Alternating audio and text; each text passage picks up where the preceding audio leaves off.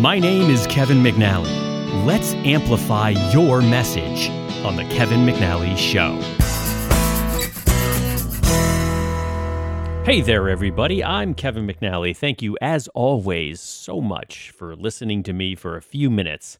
I hope you gain some joy or at least a tidbit of interesting information from this episode.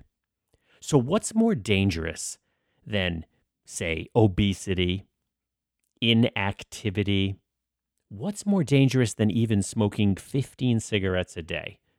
That's, I think, just under a pack a day, basically. What is more dangerous than that? Well, one thing that is more dangerous than that is loneliness. This is an interesting article coming out of the UK. Loneliness is deadlier than smoking 15 cigarettes a day and worse for you than being overweight. America's top doctor joins the UN fight against isolation. Dr. Vivek Murthy, the Surgeon General, this week joined a UN commission on social connection, which is aimed at tackling isolation globally and the higher rates of stroke, anxiety, dementia, depression, and suicide that it causes. All that from loneliness. Americans spent about 20 minutes a day in person with friends in 2020, down from an hour each day about 2 decades earlier. And I can only imagine, frankly, that it's gotten worse post-COVID. COVID kept everybody not doing anything, at home, not going out, obviously. And I can only imagine the numbers are worse now. But the numbers show that the amount of time that people spent in person with others is down. About a quarter of older people globally are socially isolated, as well as between 5 and 15% of adolescents, according to research that is likely to be an undercount. So actually, there's more people than that. Dr. Murthy, who will co-chair the WHO's, that's the World Health Organization, 11-member panel, said social isolation had profound health and societal consequences, including a 30% higher chance of suffering from heart disease. All this from social isolation. It's crazy. He said, "We have an obligation to make this same investment in rebuilding the social fabric of society that we have made in addressing other global health concerns, such as tobacco use, obesity, and the addiction crisis," he said. This is really bad stuff. Isolation is tough. Being socially disconnected is as bad for you as smoking 15 cigarettes a day, like I said in the beginning. Think about that, right? I mean, smoking is the end all and be all of the worst thing in the world. I mean, there's nothing worse practically you can do, at least legally.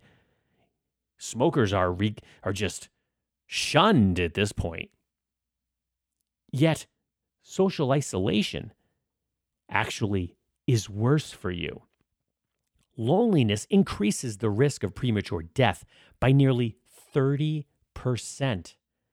It also elevates a person's likelihood for experiencing depression, anxiety, and dementia. Maybe this has something to do with the fact that there are so many people, one of the reasons, on anxiety meds and other meds.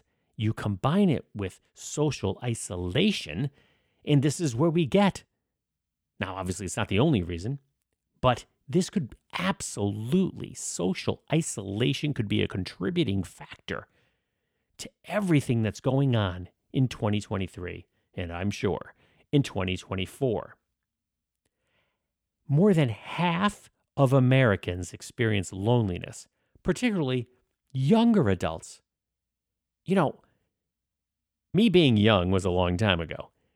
I don't know if my memory is skewed, but I can tell you that I cannot recall being lonely.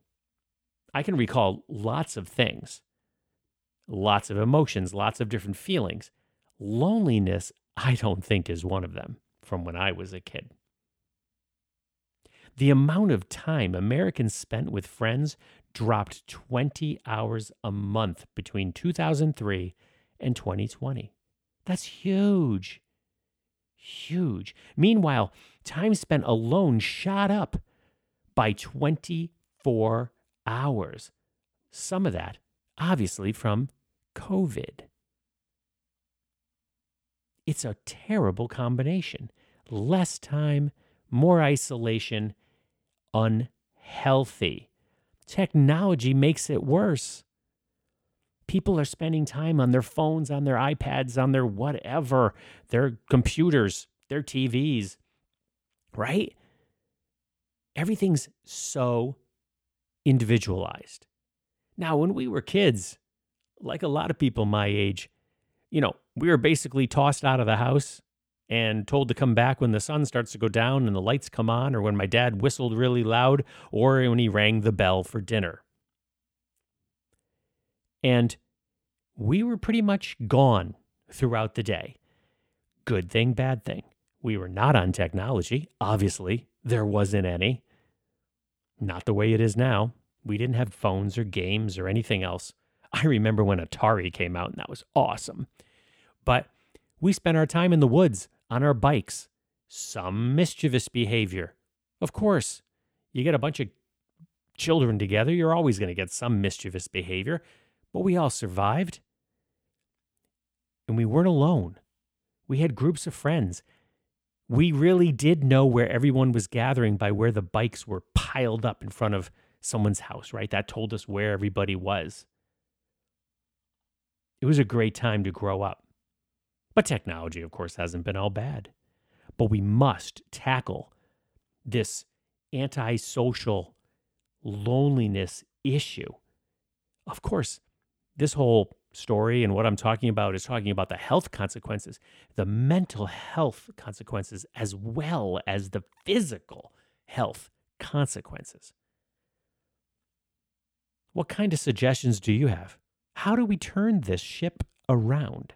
How do we increase socialization? I honestly don't know. And people are living longer, which only makes the problem worse. And as you get older, it makes it worse. Your world gets smaller. What do you do? I honestly don't know the answer. I just know that I'm glad I grew up when I did. I was not lonely. I know what loneliness, not even loneliness. I know what being alone is like. Not being able to get out and, get around on my own and all that. But I'm not lonely. I have lots of friends in lots of places. And I'm glad I grew up when I did and I knew how to build those relationships. I want that for everyone. Loneliness can be dangerous. The Kevin McNally Show. Thanks so much for listening. If you like this, share it on Facebook. Send the link to somebody. I would really appreciate it. And as always, if you have comments, constructive criticism, I always appreciate it. I hope you have a great day.